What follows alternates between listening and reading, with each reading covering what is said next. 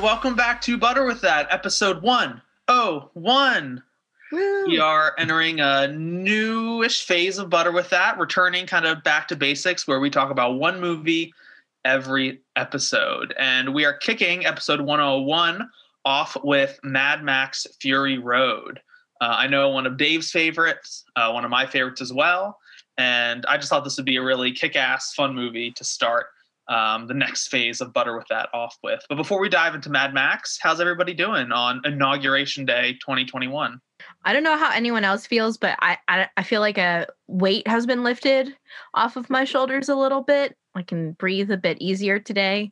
So that's been nice. Joe Biden's not perfect, and there are a lot of things that I wish he was, but damn, it feels good to not have to see Trump anymore.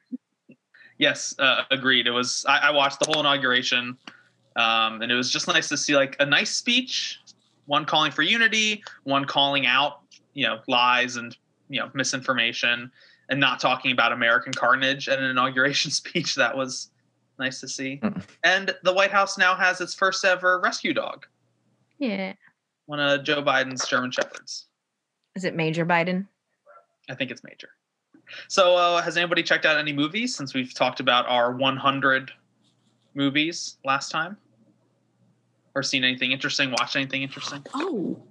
I watched The Great Muppet Caper. How have I never seen this movie before? It was everything I could possibly wanted and dreamed of. The Miss Piggy fountain dream sequence is one of the best choreographed, synchronized swimming dream sequences I've ever seen. I know that's a very, very specific category. It's so good. So that is at the top of my list. Is that one of the early Muppet movies? That is I think late 70s or maybe early 80s. Yeah, that sounds right. It is a gem and a half. Over the weekend, I watched Crazy Rich Asians. Oh. Which I thought was good. It was, some actually really funny moments, good casting. Definitely is like rich people porn, which is sometimes fine.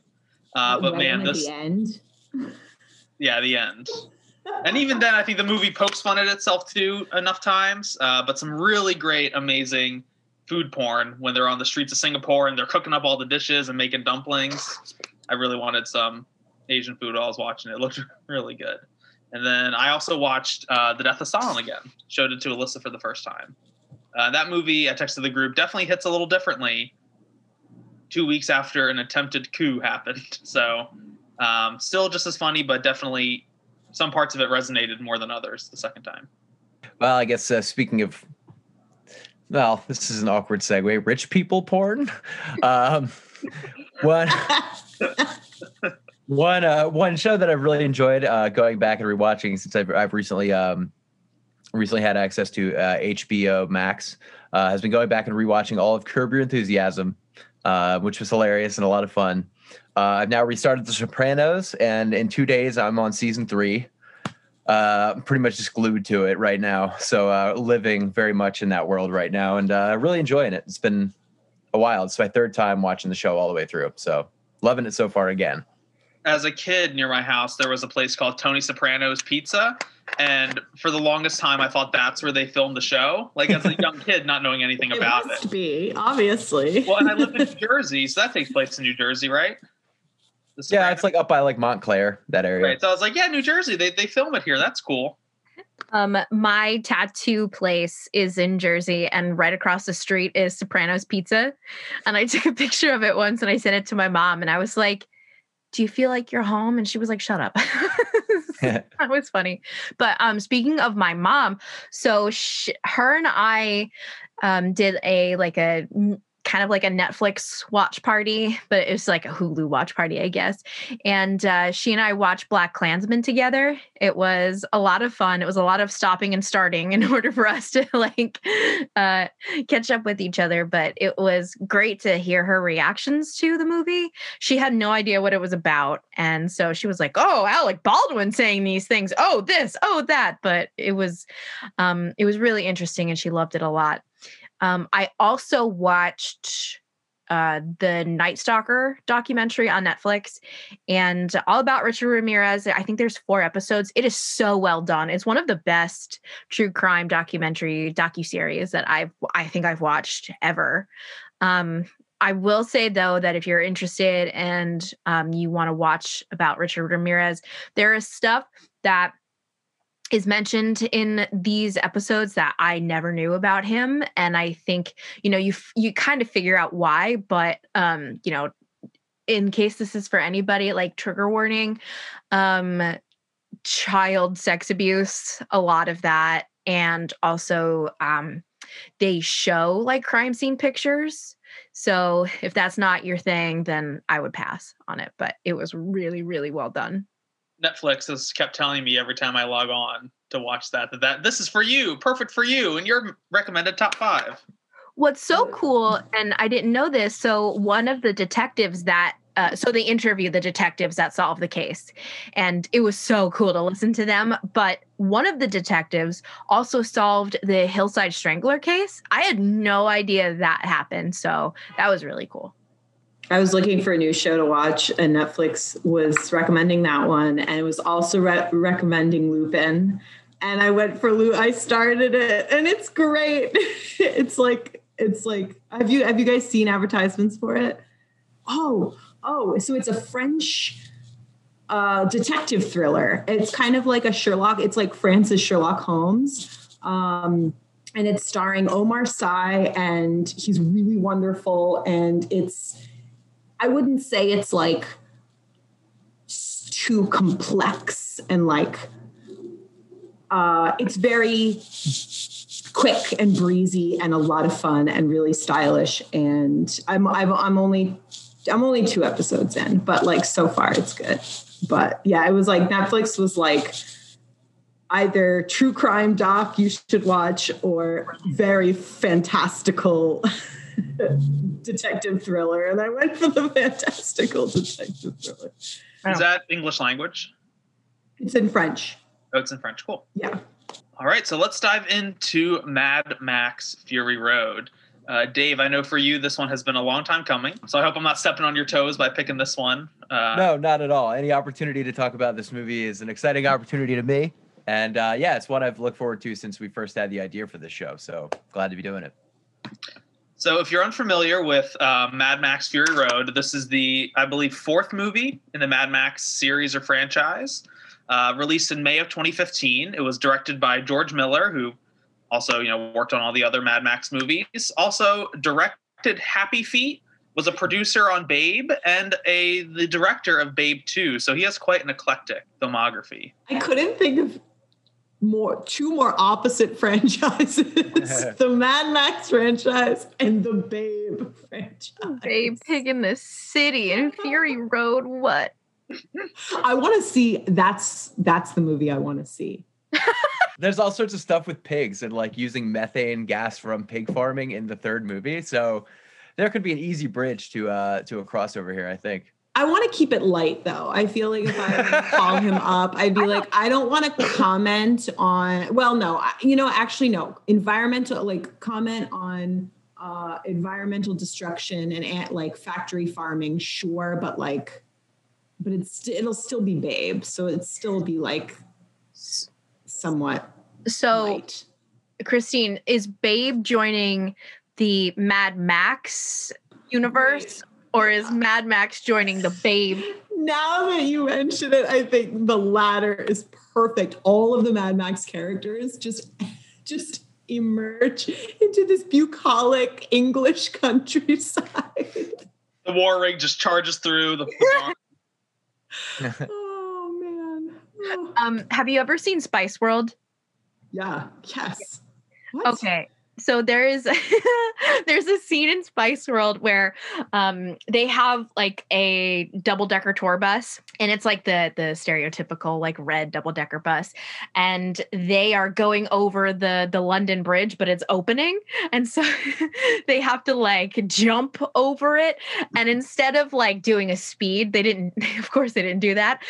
It's It's like animated kind of. It's definitely fake, like a toy double decker going over like a toy bridge. And so I am imagining the war rig doing that, just like boop, right into London. A quick little trip around London, but like their truck is like spilling gas everywhere. And so in addition to being directed by George Miller, it was also written by him along with Brendan McCarthy, who has done a lot of work in comics and different TV shows and movies, and then Nico Lathoris as well, all credited writers. Music was by Junkie XL, who has gotten a lot of work over the past decade. Edited by Margaret Sixel, and then starring Tom Hardy as Max, Charlize Theron as Furiosa, Nicholas Hoult as Nux, Hugh Keynes-Byrne as Immortan Joe, who is also, I believe, in the third Mad Max. First one. He is the villain, the antagonist, Toe Cutter in the original Mad Max. So coming on back for the fourth one. And then I also learned when doing research that Zoe Kravitz was one of the wives, which I found surprising because she's popping up in a lot of places now. It had a budget of, between 155 and 185 million and a box office return of 375 million. So some articles I saw were comparing it to Edge of Tomorrow, sort of a similar sci-fi budgeted movie that was moderately successful at the box office. Unfortunately, I'm not quite sure why Warner Brothers, they paired it against Avengers Age of Ultron and Pitch Perfect 2. Came out all at the same time. So those two movies made a fuck ton of money. Maybe they should have pushed Mad Max a little later into the summer. Critically, pretty fucking beloved. 97% critic rating on Rotten Tomatoes, 86% score for the audience on Rotten Tomatoes, nominated for a ton of awards, 10 Academy Awards, and they won 6 out of the 10 nominations. And fun fact, it was the second most nominated film that year. The Revenant, right up there, which also starred Tom Hardy. So 2015, a good year for Tom Hardy. Sam, I know this was your first time seeing the movie. Christine, have you seen Fury Road before? I saw it in theaters. Nice. Well, before I get to your take, Sam, as being the first person, this being your first time seeing it, just wanted to give a brief plot synopsis for our listeners who haven't seen it yet. Years after the collapse of civilization, the tyrannical Immortan Joe enslaves apocalypse survivors inside the desert fortress, the Citadel. When the warrior Imperator Furiosa, played by Charlize Theron, leads the despot's wives in a daring escape, she forges an alliance with Max Rokitansky, played by Tom Hardy, who's a loner and was also a captive of the Citadel. Fortified in the massive armored truck, the War Rig, they try to outrun the ruthless warlord and his henchmen in a deadly high-speed chase throughout the wasteland. Pretty straightforward plot, which is really all that this movie needed. But Sam, what were your thoughts on watching Mad Max Fury Road for the first time? I think I mentioned this in the group chat, but it was nowhere near what I expected. I honestly had no idea what I expected anyway, but I had no clue about anything in the Mad Max universe. So I was really going in just being like, okay, just hit me with it. And so I think that when the movie first started, I was a little put off by it. And I would say it took me maybe like 45 minutes to actually like get into it and to like it. Once I realized that I had to activate suspension of disbelief, I was like, oh, okay, no, this movie rocks. It's so good. But I had to do that first. Things that I really like, that these souped up cars can just handle literally anything and everything. I thought that was really cool. I love all the women. You have the wives, you have Furiosa, but then you also have, pardon me, I don't remember their name. Bellini. Yeah, at the very end when they come back and they kick some major ass too. And, they're not on screen for very long, but I found myself getting really attached to them too. So I thought that was awesome. The special effects were great. And something I thought that they did really well is like hit you with this urgency, and like I felt nervous and I felt like, God, I'm being followed too. Like we can't stop ever. We just got to keep going. So I don't know. I think the movie did what it planned to do. It wanted to do. It worked. I liked it. I think that's a really great way of phrasing it. Planned what it wanted to do, and then it just executed it. And I think that is sort of, for me, the definition of movie magic is when all parts of a film are working simultaneously. One's not really overshadowing the other, and they all have kind of like a cohesive vision to create something absolutely spectacular, which I think Mad Max Fury Road is. Dave or Christine, do you want to jump in with your thoughts? Yeah, Fury Road. It's a movie that that I mean really blew me away and well exceeded my expectations. I've been a huge fan of the franchise for a lot of reasons for a really long time, and was kind of waiting on this movie for probably about 12 years before it came out, and really didn't realistically expect there would be another one. So I figured if they made it, maybe it wouldn't quite hold up, or it would have like too much use of like modern CGI and like compositing and so on that might get distracting, which for reasons that I'll return to in the production notes, it doesn't. And I was also unsure of someone other than Gibson taking the helm as the lead, Max Rokitansky. I mean, obviously, it's nice not to have Mel Gibson in this movie, but he was pretty like inseparably linked to the character for me growing up. So I was unsure of that, but the movie blew away my every expectation for a lot of reasons. And I've got a lot of production notes to that effect, a lot of notes about the world building, and a lot of notes about its themes, which I'm sure we're going to cover as we continue. Where does this rank for you personally, if you had to pick your favorite Mad Max movie or favorite two? That's really hard. I would have to probably tie this and Road Warrior, because Road Warrior is, I think, as good of a film of its era. Like it can't get away with like the splendor and spectacle that this movie achieves, but it definitely has like a lot of incredible moments and really great themes, and is definitely worth anybody's time. Also, just real quick, the 4 movies as they were Mad Max in 1979, which is basically introducing Max Rokitansky, who is a police officer working at the Halls of Justice, which is kind of a decaying semblance of what a police force used to be, as marauding bands have taken to the highways for gasoline. His wife and child are killed, and then that sort of forms the tragic backstory and framework of the character. After that, we move into Road Warrior, where it's no longer the fall of society. Everything is in ruin. It is the wasteland now, and it's marauding bands just sort of patrolling the highways for gasoline. And he links up with a compound that's pumping their own oil through this deal that he hatches, who are trying to defend themselves from a siege of marauders, in a really great movie. Then the third installment, which is people have their pretty mixed feelings about in some ways, and so do I, is Mad Max Beyond Thunderdome, starring Tina Turner. Tina Turner, or Auntie as she's known, struggles for power against Master Blaster, which is 2 people, in Bartertown, which is kind of the first like established trade settlement that we see in the wasteland. So it's kind of hotly debated where this movie fits in with all that. I think it makes the most sense if it goes in that chronological order, because in this one, interestingly enough, it is multiple different like kind of compounds that are dealing with one another in terms of trade and in terms of cooperation and in terms of exports and imports. So I think that makes it a really interesting next step for the franchise in heightening and exploring the wasteland. It's also a little strange because Tom Hardy is visibly younger than Mel Gibson was in 1985. So it's confusing, but I think it fits in there pretty well, especially if you consider it chronologically in the world building sense. Awesome. Thanks, Dave. I've never seen any of the Mad Max movies before, but especially revisiting, because I saw this in theaters in 2015 and then revisiting it now definitely makes me want to go back and watch those first movies. Yeah, I had that question of like, where the hell did this sit? Was like it a reboot or what have you? So I guess the answer is, I've heard a theory that like if you know the second movie, Road Warrior, there's a child called the Feral Child who is just kind of like a feral kid who Max kind of befriends and helps. And the theory is that maybe this new Max is the Feral Child, but it's got the same name. He's still Max Rokitansky, so I don't know about that. I don't really buy into that.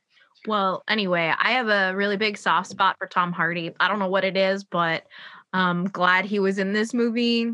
Only want good things for him. I think that's a really great transition to jump into. I kind of like divided my notes into 3 parts: the journey, the characters, and themes. And so I think let's just dive right into these characters. We've talked about him a few times, but Tom Hardy, the lead of this movie, I also have a very soft spot for Tom Hardy. But what I thought was really interesting, and this has been said a lot, but this is really Furiosa's movie. This is really Charlize Theron. She is in a lot of ways kind of feels like the main character, where Max kind of feels more like an audience surrogate.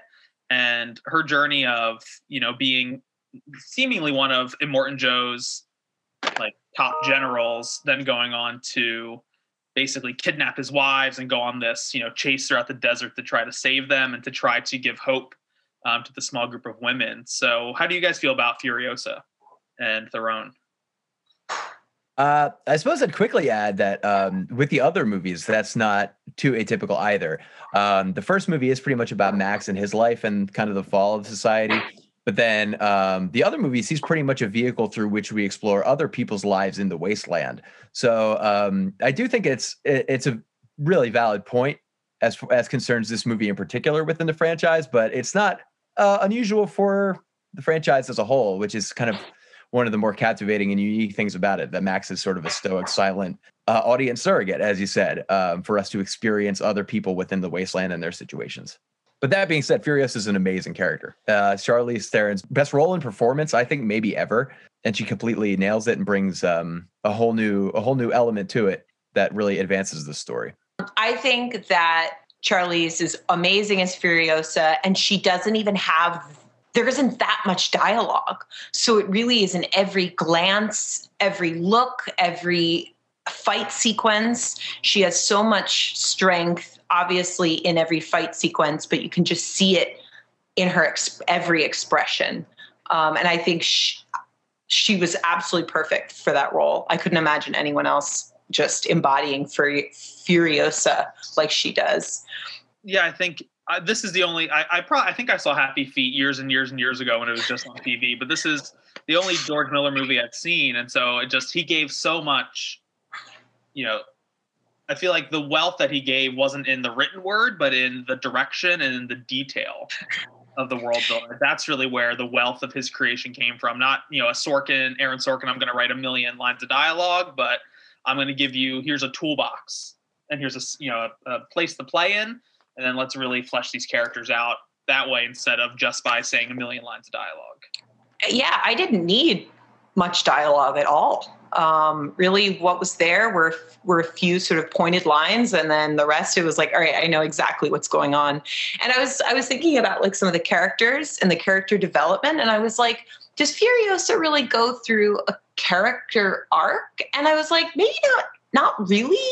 But it's more that she changes the circumstances around her so much so that other people are changing to finally recognize that like the power that she like has in changing the Citadel and in changing things around her. I feel like the change that went through her happened before we enter the movie. It was something just changed where she was like, all right, today's the day I'm going to get these wives out and we're going to go. So it was like that process happened before. And it was just like full throttle, her moving forward and then things and people changing around her, which I think is kind of like a cool way to approach a main character as well. And I think her and Max, watching it the second time, I really like they are, for a lot of the movie, antagonistic forces, thematic antagonistic forces against each other. And they're both sort of, Christine, I just thought of this when you said it, both people who are so sure of themselves that they're just bound for a collision course, and how they bounce off of each other and eventually kind of learn to work together when they, get to the end. That's true. And I actually sort of walk back the idea that she doesn't go through an arc, because there's that moment where they reach the green place, or what was supposed to be this Eden destination, and it's nothing. And that beautiful scene when she's alone in the desert, just screaming.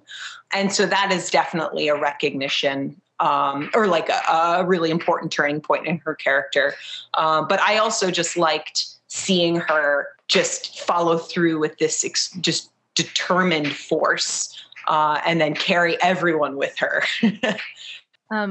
Christine, the scene that you mentioned where Furiosa, I have the hardest time saying it. My mouth just does not want to form these words. When she realizes that the green place is no more, so many things are happening. It's one, her recognizing that something she like believed in so much, like with her whole self, whole being, was not true anymore is like it's a really hard thing for people to go through and to kind of move on from. But it's not only something that she like used as hope and that she looked forward to and had this belief. It's not just that, but it's also I've led these women through all of this to keep them safe, and I didn't do that. And so I also felt that in her moment where she collapses, and I really appreciate that. I feel like it's a moment that you can kind of interpret however you want. But Throne just did a fantastic job. One character that really, second time, really surprised me as well was Nicholas Hoult as Nux, one of the war boys who, Dave, maybe there's some more world building you know about, but I guess are they like genetically modified albino people who have like a half, because they bring up half-life, or just kind of like grunts in Immortan Joe's army who do his bidding and believe, if they sacrifice themselves for Immortan Joe that they'll be reborn. Well, as concerns the War Boys, they really aren't explored in other movies of the franchise. This is a new introduction that they're a part of a new society. We've never encountered the Citadel or its warriors really before. We've seen like similar marauding bands, but typically not so like centrally located and so built upon like a weird, almost like religious demagogue based ethos. So it's definitely sparked something new within the franchise, which is like really refreshing and a really like nice extension of heightening that world building and exploring the wasteland. And like this own, we go pretty in depth into this specific Citadel culture, but then also seeing glimpses of the bullet farmers culture a little bit, just like in their designs, how they look, and the Gastown people as well. So the War Boys, I think, fit really nicely into the world that Miller was creating. And out of all the characters, I'd say Nux has the biggest arc of growth, going from this disposable suicide soldier into somebody who really cares about these wives and really will do all that he can to help save them and, believe in the cause, believing that he's been abandoned by Immortan Joe. And I just think Nicholas Hoult is just a really fantastic actor. I thought he was one of the better parts of the new X-Men movies. He was really good in The Favorite, which I talked about last episode. So kind of thoughts on Nux, Nicholas Hoult's portrayal in this movie. I wanted to text the group chat and being like, I can't stand him. But I figured if they were keeping him alive, then he must be an important part at the end. So I held off texting that because I'm like, I don't want to like have to eat crow. And I'm glad that I held that back because he does change so much. But the War Boys, Jesus Christ, they're great characters and it's very interesting, but they're so fucking annoying. They're so loud. And, when they have their cars, how they have like the big poles and like the skulls on them. I thought that was, I had no idea what those were for. And I was just like, oh, is that supposed to be like, here are all the people I killed, blah, blah, blah. And then when they actually used those poles in the movie, I was like, no, that makes so much more sense. I love that all those characters just embody this sort of like masculine posturing. It's farcical. It's just so funny. And especially with the character of Nux, it takes him like 4 near-death experiences for him to finally like get with the picture and be like, all right, I guess I need to help this other crew and not the War Boys who are just fucking idiots. But part of it too, I think, is the lent sense of tenderness through one of the wives that encounters him in the back when he after he's failed to live up to his demagogue standards, he literally shouts after he fails, mediocre, but then experiences a moment of like genuine tenderness and feminine tenderness in a world where there is this sense of like constant masculine posturing. Oh, and the idea too that like everybody is a victim of Immortan Joe, like even the soldiers who like brutalize and kill people. Like everybody has been victimized by the system that this one guy has set up, and that society at large now in the apocalypse has just adopted. Similar, to one reason why I love Star Wars is that I feel like I want an action figure. I want a spin-off story of like so many of the background characters that we see, especially the guitar flamethrower guy. That's the Doof Warrior. There is a backstory about him that was published in a series of comics that came out just freshly after the movie, which I read and did not like. they are kind of interesting. Like one explores the rise of Immortan Joe, one explores the Doof Warrior's backstory, one explores Furiosa's backstory and completely mishandles the themes. Instead of her being someone who is, helping these wives confront a world they're unfamiliar with and its brutality for the means of them, having a better life. Instead, kind of in the comic at first, and supposedly before the movie takes place, is sort of more like, oh, well, you're really taking for granted your position as, human incubators to a maniac. So it's pretty mishandled in the comics, I have to say. So sometimes more backstory is not a good idea. The idea of creating, imagine, as a kid when you're playing with like your Star Wars action figures, like making your own story, like that level of creativity definitely feels alive within the movie. Any kind of standout side characters for you three that kind of have stuck with you? I mean, that music, the guitarist that you had mentioned, what's his character's name? The character's name is the Doof Warrior. Doof. The Doof Warrior. When I saw it with my brother in theater, and we just were like screaming. It was just so funny the way the camera would zoom, or he would in his straps would just zoom in and zoom out. And just guitar solo after guitar solo. It was so funny. It's like Heavy Metal, the magazine come to life. It's pretty insane. These were just just brief flashes, but the crows that were in the marshy place where the green land used to be, just these giant stilted creatures, even just little moments like that are just moments that have really stuck with me from this movie. If I want to know more about them, how do they get there? They're on the stilts, and like you said, Dave, maybe those answers with a million Star Wars spinoff stories aren't really what we need, but in my mind, I love thinking about what's going on with all these characters. I thought it was really effective that those crows on stilts only got about a 10-second scene. Mm-hmm. And it was so eerie and so effective for that reason. And then in the beginning, you don't have any context for what that is. And then I feel like the fact that it was so short makes it even more impactful but creepy when you realize that was the wasteland that was supposed to be this promised green oasis. And I think Immortan Joe is handled similarly as well, with you don't really, especially in the beginning of the movie, you just see him kind of little moments here or there. There are some prolonged shots, but you don't get a really good chance to see him stand next to people or have huge scenes of dialogue. And especially the beginning scene when you see them assembling him, it gave me Darth Vader kind of vibes, a really pervy Darth Vader and kind of the breathing mask too. And we talk about posturing masculinity. He has that clear breastplate with all these fake medals and ribbons on them. I thought he was a really compelling, big bad guy in the movie who was also incredibly gross and disgusting. For me, yeah, all the side characters are really interesting, but I think that I would be more interested in just learning more about the things that we already saw put in place. So, Max is captured and used as a blood bag.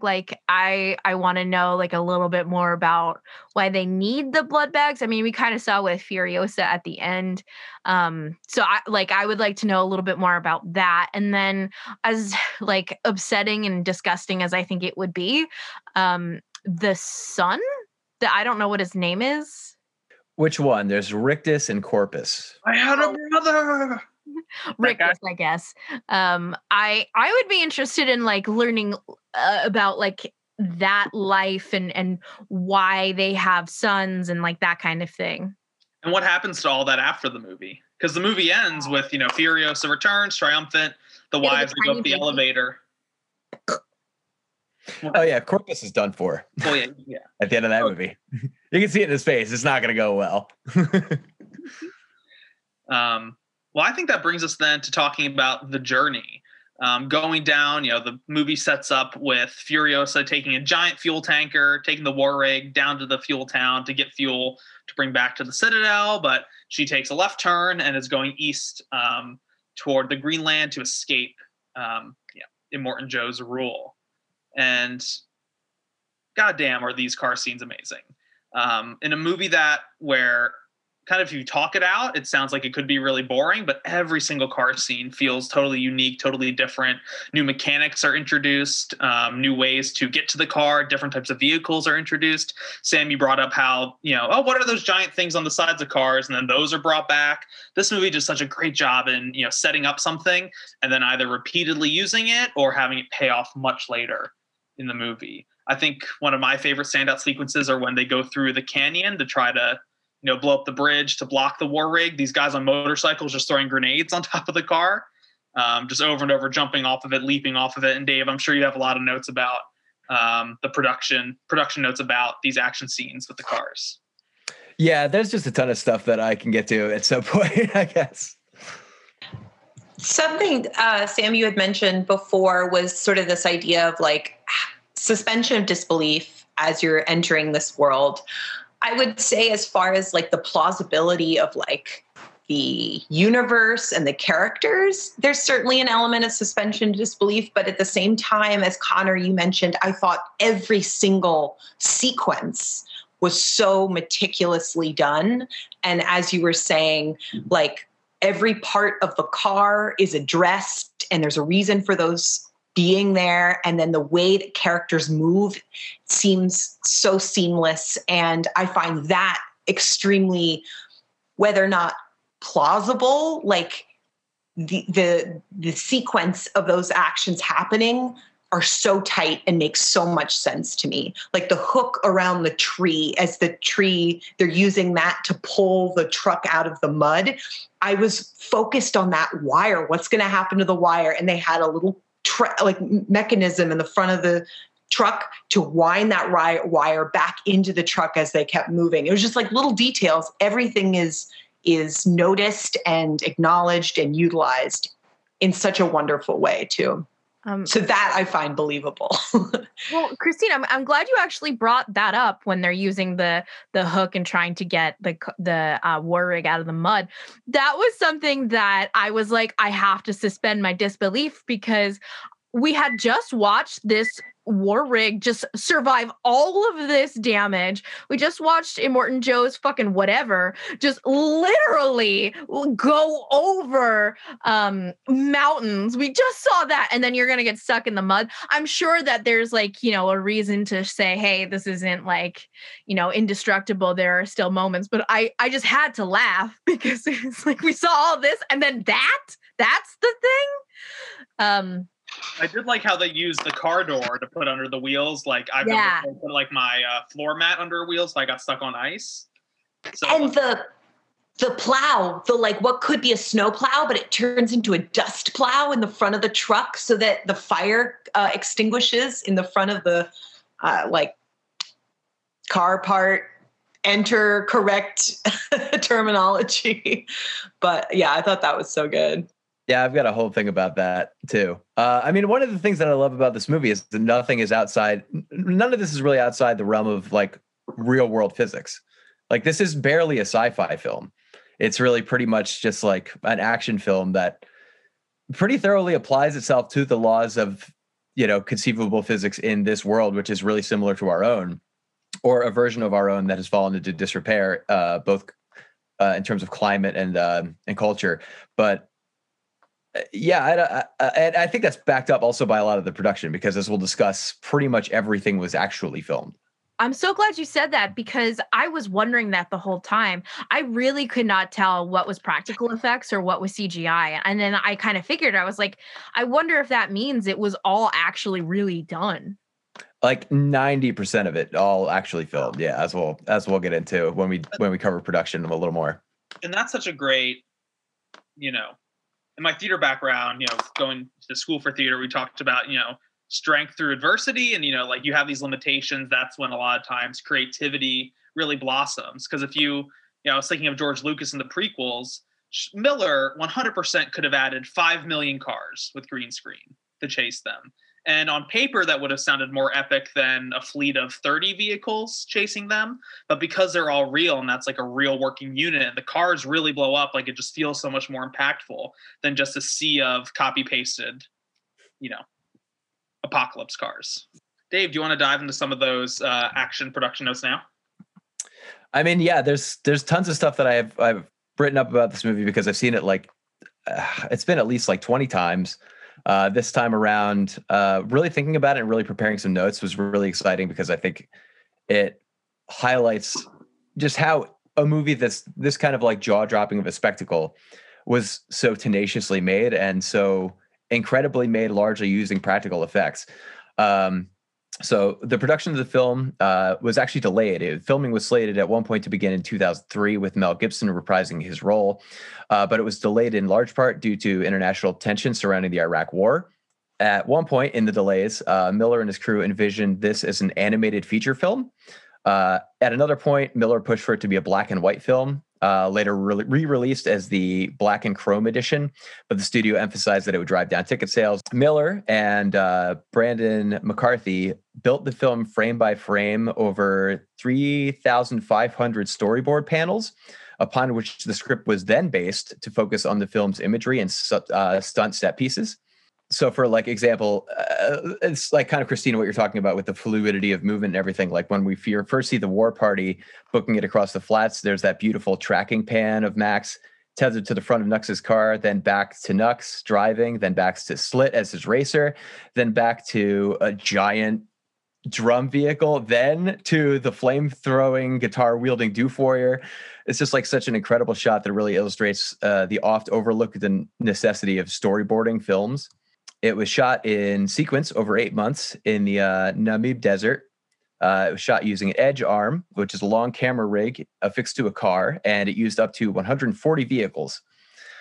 It was shot in Australia, right? Most of it was shot in the Namib Desert in Africa. And also, speaking of the stunt work and CG v practical effect conversation, keeping with the spirit of the original series, nearly all of the stunts, fights, and crashes were choreographed, practiced, and filmed without the aid of CGI. In fact, the film's use of CGI was relegated pretty much just to removing rigging and safety cables or further enhancing the background, leaving most of the film's action to principal photography. Max and Furiosa's fight in the first half, it was choreographed, but still resulted in Charlize Theron breaking Tom Hardy's nose. They even actually filmed the now iconic pole cats, the guys sort of on those poles and the moving vehicles, on moving vehicles in real time after Miller found the digital composite less convincing. That was like watching a circus performance, like theater and circus combined, and just being so like awestruck. I love those pole guys. Well, and I thought that was so smart that was brought in more toward the end of the movie, because for the most of the runtime, people are fragile. People get run over, cars explode, characters die. And so it's like, man, like with, as the polecats are going over and pick up people, you're like, they could really drop them or something could hit them and they could fall and die. So it's like such a smart move to kind of save that trick toward the end of the movie. And to save that visual spectacle for the end of the movie as well. Yeah. I mean, as with Road Warrior, they were pretty meticulous because these stunts were pretty insane and pretty dangerous, involving high-speed crashes with pretty huge vehicles.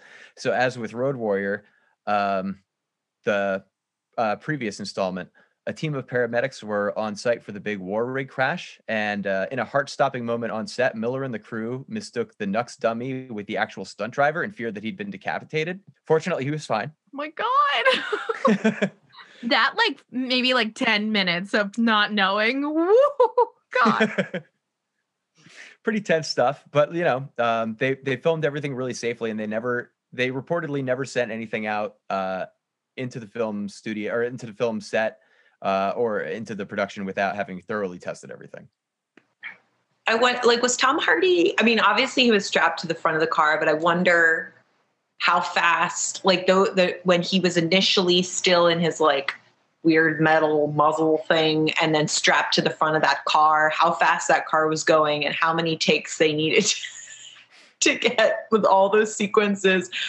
If, as you mentioned, Dave, at the beginning, if Tom Hardy is the vehicle for the audience, I just love imagining viewers just being strapped to the front of that car going 100 miles an hour. If they were to make the Shrek 4D ride that's at Universal, if they were to make a theme park attraction where you sat down in the theater and it was a Mad Max movie, just buckets of dirt being thrown in your face. I mean, I would just suggest going ahead and looking up on YouTube. You can find tons of clips of the unedited original footage, like crash footage and things, and it's breathtaking because it's pretty much exactly how it's rendered on the screen. Also, just as far as Christine, you were talking about like the speed of vehicles and so on. I mean, that is sort of like a camera trick of this franchise in a little bit, and one of kind of Miller's trademarks is these sort of sped up, quick cut edits that that sort of create an exaggerated sense of momentum. But the film is edited around that too. I mean, like when we zoom in on Furiosa driving and then crashing into a vehicle and then continuing that zoom on her face, all with this like lightning pace, it really creates this really, really intense momentum through its editing. Yeah, those sped up sequences, like give it like this adrenaline rush that then I, as the audience member, was definitely feeling. And I think that, yeah, it's like as a viewer, you end up having to like psychologically match the pace of what is like flashing in front of you, especially because of a lot of those sped up, like edited sequences and cuts. Well-deserved Oscar win for best editing. And sure. Some amazing notes about the editing too. That's Margaret Sixill, Miller's wife. She won the Oscar for best editing, as we've discussed, for the film, and was stated that when she was selected to work on the film, it was because, in Miller's words, if a guy did it, it would look like every other action movie. Which this movie really doesn't. It's definitely got this real acuity to visual storytelling.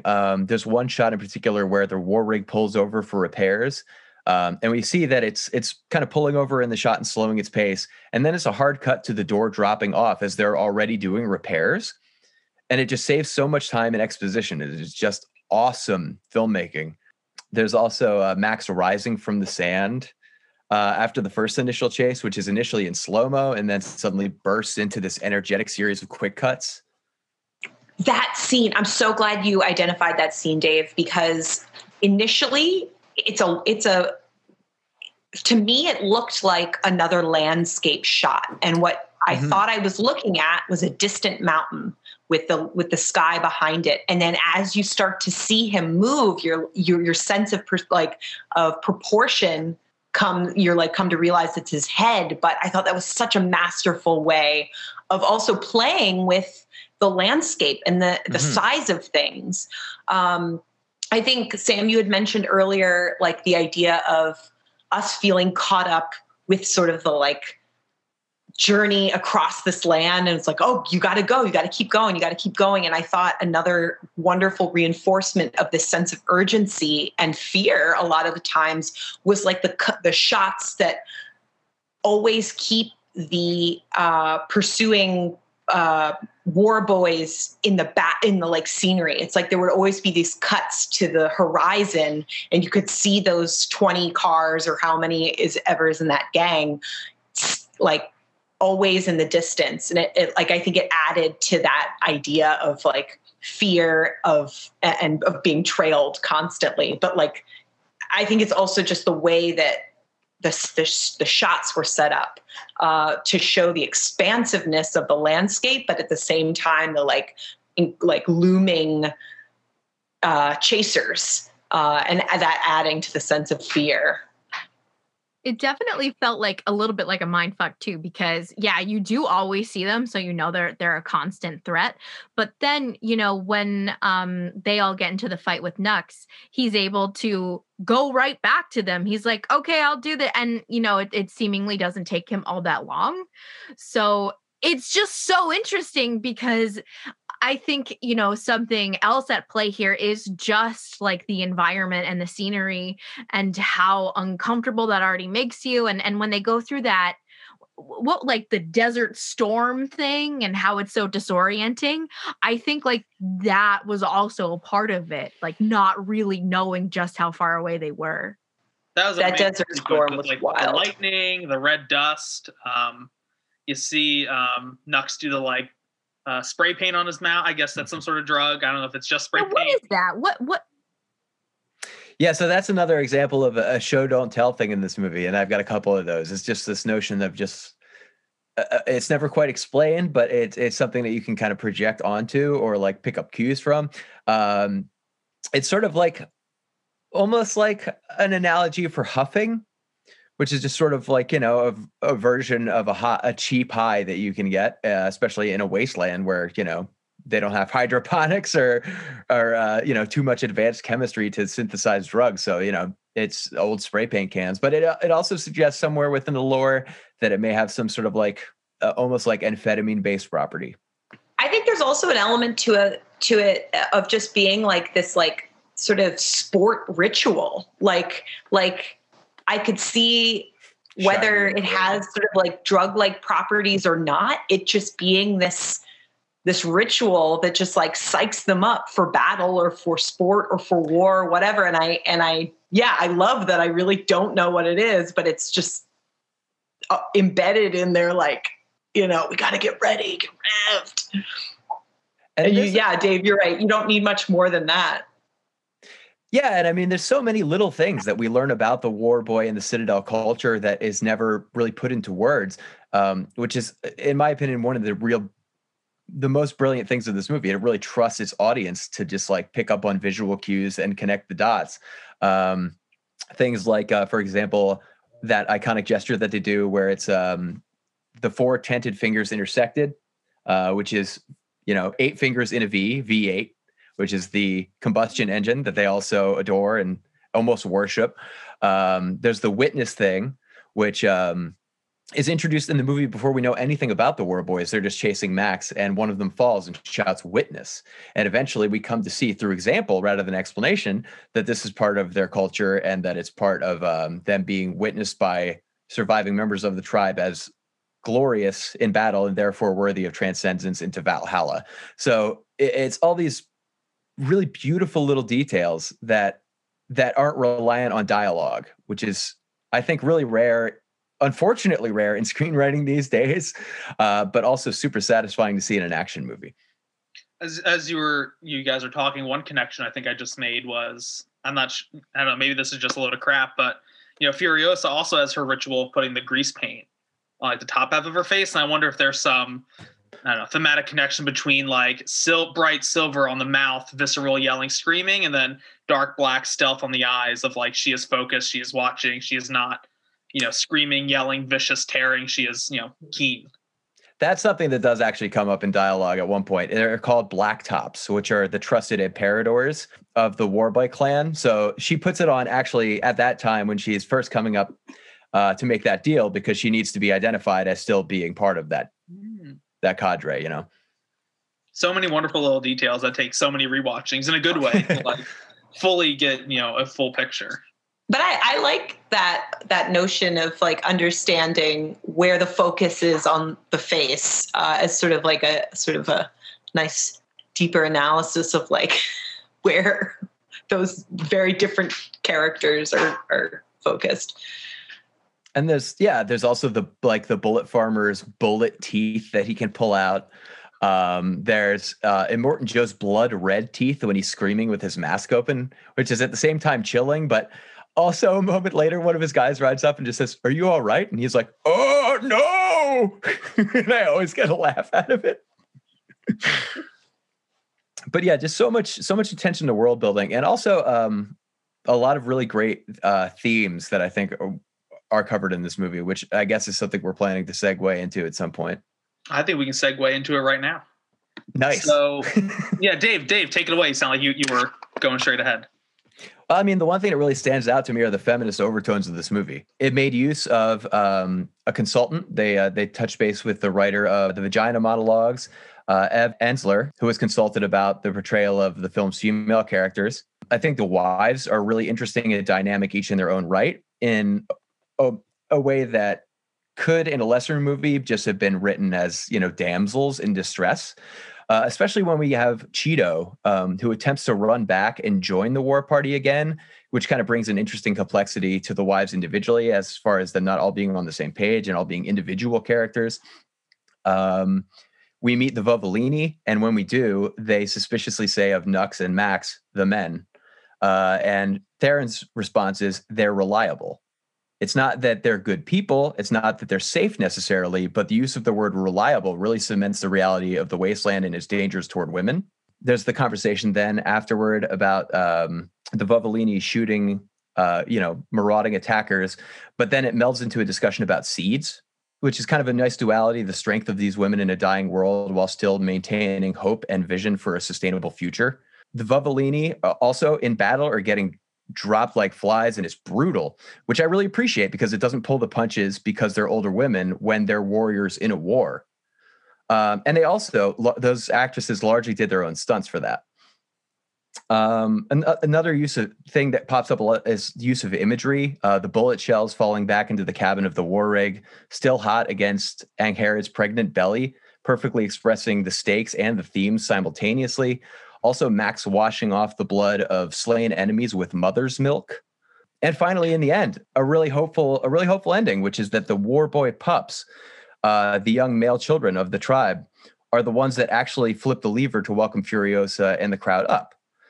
It's a hopeful ending about how patriarchy isn't an instinctive or natural human condition, but is a learned and reinforced construct. So I think all those themes run through this movie really overtly. This movie wears its feminist overtones on its sleeve and explores them very thoughtfully with consideration from pronounced writers in the field and from women. And I think it nails it in a way I've never seen an action movie nail it. Yeah, I really loved the wives and their relationship that they had with each other, along with Furiosa. I mean, and Dave, you mentioned this, particularly what happens with Cheeto too, because you could have all of this infighting, but instead it's just like, stop, like we need to get out of here. You're worth more than that. And the reason why Cheeto gets like that in the first place is because I don't remember her name, but his like favorite wife, I guess. Angharad, yeah. Yeah, she had died or was dying, and because it was just like they had built that relationship up so much that, seeing her peer die was just so like heartbreaking, being like, well, it's over anyway, and it makes me wonder what the other wives are like the mothers that we see. And they're the ones that, like put the water on at the very end. Like, do they also have that kind of relationship? Just left me wanting more, which is a good thing. And an interesting thing with Cheeto too is that it comes up again, where toward the end of the fight, she is sort of like hearkening to Rictus to carry her over into Morton Joe's vehicle. But the reason she's doing that at that point is because she's distracting him from Furiosa charging toward the front of the convoy where Morton Joe is. So it kind of becomes like not necessarily like a character flaw, like a completely reasonable reaction to an insane situation for that character at one point, but then also is revisited in a moment of redemption. And so much revisiting and callback and symmetry throughout the entire film. We talked about the use of blood earlier. I didn't notice when I first watched it that it said universal donor is what was tattooed on his back. And then, of course, so he can give blood to Furiosa at the end. I wrote down a whole list on my phone on callbacks, but my phone deleted the notes that I took. Oh, no. But like the wrench this is the most important pair of bolt cutters ever, I think, in cinema history. I'm so glad the bolt cutters were repeatedly used throughout the movie. So I think that just really, the use of symmetry just really helps bring a sense of completeness and fullness. That is just like the cherry on top of what is probably a near perfect movie. I liked I think you all touched on it a little earlier, but the notions of like growth and like fertility, like the Citadel's like obsession with fertility, and like whether it's using these wives for babies or harvesting blood or things like that. This like fight for resources in life. I liked the fact that the journey to the green space, is it called the green space? The green place. The green place. Being undercut with like, well, it doesn't exist. Like you saw, it was that muddy, barren landscape, this like obsession with this sort of concept of fertility. But really I saw the most beautiful moment, like showcasing like hope for growth, was when one of the Vuvolinas showing one of the wives the plants and the seeds that she had been keeping.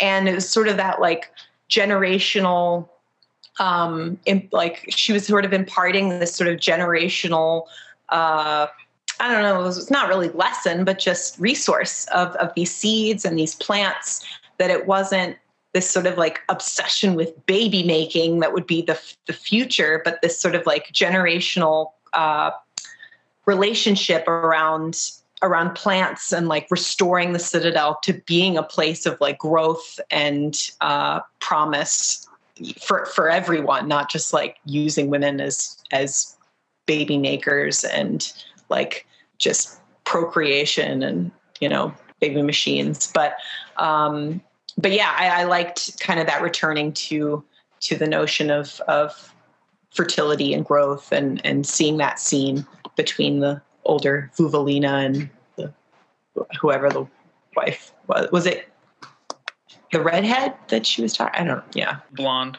The blonde. Yeah. And I think also too, instead of relying on something natural instead of bullets or oil, too, I think like using a natural, you know, like a green resource instead of destruction or, you know, crude oil.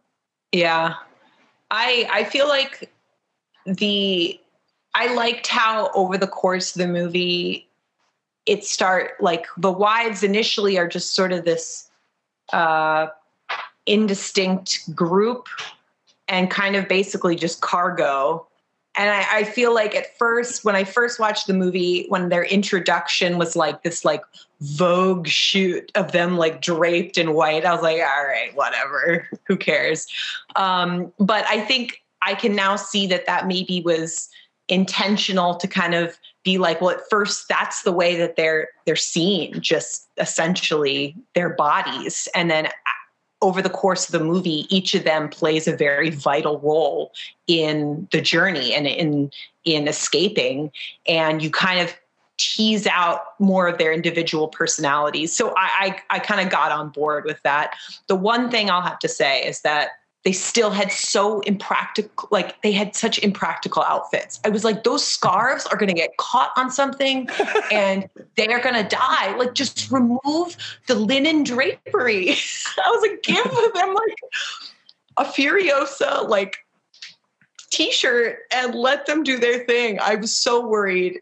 That was the only distracting thing in their characterization that was a problem for me.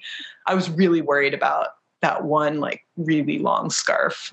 Well, we see Nux tripping on his chain that was attached to Mad Max too, so that could have very well happened. Well, as we're sort of feel like we're kind of wrapping up the episode here, any other kind of final thoughts, tidbits, or feelings about Mad Max Fury Road before we sign off? When I saw this in theaters, I saw it with two of my best friends, and then after we saw it, you know, my roommate and I were dropped off.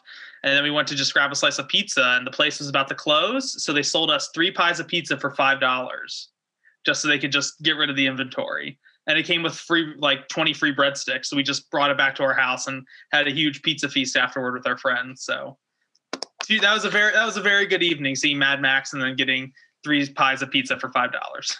Sounds lovely. Did you guys see it in 3D? I couldn't remember if I saw it in 3D. Was it good in 3D? I saw it in 3D. I don't think the 3D experience enhances any movie. I've never had a good time with it, so I'll say no. There were some moments where it's like a tire's going toward the screen, or there were a few moments like that in 2021 are like, oh, this was classic 2010s 3D kind of stuff. The wheel, it was the steering wheel that like goes in. I was like, that was made for a very specific reason. Which is maybe my one lobbied criticism against the movie, is that and like a handful of when they're using the plows and they're like using grappling hooks to chain themselves to the war rig to slow it down. Some of those are clearly just like very CG for the purposes of 3D projection, and they're a little distracting. I think something like that, though, will only age to be charming. Of like 20 years from now, they'll be like, oh, I remember the bygone era of trying to force every movie to be 3D. I feel like that will have its charm in a while. And I mean, everything else is practical effects, so everything else looks great. It doesn't really take anything away from it seeing it in 3D, but I don't think it adds anything at all either. It's like that one time in Tremors where they use like this really distracting digital model of the worm when most of the things in Tremor are practical or puppets. Yeah, exactly. Yeah, as I've said before, I have a huge connection to this franchise and to this movie in particular for a pretty specific reason, and that's that I guess I must have been about 10 years old when my family moved houses, and I had a northwestern facing window, so I got all the wind from across the street, and I was convinced it was like the sound of like an old ghost moaning outside my room. So I was just terrified of my new room, and one evening it was just too much, and I went down and my dad was watching a movie. It was the weekend, so my mom was at work, and he was just like, all right, well, it's past your bedtime, but why don't you stay up and watch this movie? And I started watching this movie. It started really blowing my mind. He went to bed and I finished it. So I was up until like, I don't know, like 2 a.m, and then went to bed without a peep. And it was Mad Max Beyond Thunderdome. So I had a really strong sentimental connection to this franchise through my dad. And the 7th and last time that I saw this in theaters, I had the privilege of kind of returning the favor and taking him to go see it. Aww. So this one, another one, thumbs up for my dad. I love thinking about the Mad Max as a movie, like calming the like childhood brain. It wouldn't be the first movie that would come to mind as like a movie to pacify like a child. Yeah, I think it's more just that it was another alien thing where he's like, oh, this is a good movie. Go ahead and watch this one. I was like, I feel like there's another movie that has a similar story. It's like, oh, Alien. And that one also, Beyond Thunderdome, not quite as intense as this picture. But this movie is fantastic. As I said, I think it's tied for the best in this franchise. There's parts that make me cry every time I watch it. Furiosa kicking Max's muzzle, which is obviously super painful but effective. So she, in spite of how painful it is, she kicks him again. It's just that raw drive of her character when they first meet and everything. Another shot that always gets me is the vents of the V8 engine block of the war rig taking in air after the plow puts out the fire, almost like it's a character itself catching its breath. And then finally, obviously, Furiosa is the big one for me. And this gets me like moved to tears every time is Furiosa's reaction to the Vuvolini hand gesture. Like when she returns to them, and it's another brilliant show don't tell moment where she's talking about her mother and how her mother passed away, and all the many mothers, the Vuvolini, do this hand gesture that's sort of reaching up into the air and pulling it to their chest in kind of like a somber but like tributary remembrance. And you see Charlize Theron's character, after having been stolen away from this culture and having so few memories, having that gleam in her eyes as she silently recaptures that moment for herself, and in a way silently recaptures a sense of who she was that was robbed from her. And it's such a beautiful moment. And I think this movie is littered with beautiful moments in spite of being a crazy action movie. So absolutely go see it, in my opinion. A beautiful movie that also has a scene of two men competing to see who can spit the most gasoline into an engine. Which is one of my favorite bit moments. The duality of man. But that was kind of a tender moment too, because Nux is doing it, and then he chokes and he's like, I can't do it. And then Max comes out and he's like, all right, I'll take over from here. It was a beautiful moment. It's also got to be an intense moment for Max too, because his iconic Interceptor car, the Interceptor V8s, which the police used to use in the first movie and he uses in the other ones, has been commandeered by his opponents who are now using it against him. So that's an interesting tidbit too. I loved the hedgehog cars. That's the last thing. The buzzards, like railroad spikes. Those were so great. I want to see how they get in and out of those cars. That was another detail of like that I would love to just learn more about. Well, thank you everybody for joining me on episode 101 discussion of Mad Max Fury Road. Over the next couple weeks, we'll probably be pulling some more movies from our top 100 list. So if you want to maybe get a peek of what we might be talking about in the future, take a listen to that episode that was published last week. Anything we want to plug before we sign off? Toria is absent this week, but she is still hard at work on publications through Cinema 76. So be sure to check out those articles and others at that website. Yep. And Movie John as well. She's publishing through too. Yeah. Well, be sure to keep coming back to Butter with that. We're going to talk about more amazing movies, more interesting movies, really, further discussions to be had for the rest of 2021, which will hopefully only go up and up from here in terms of things going well. What is the line? We who wander this wasteland in search of our better selves. It's a bit of something to think about when we go into 2021. Nice touch. That was good.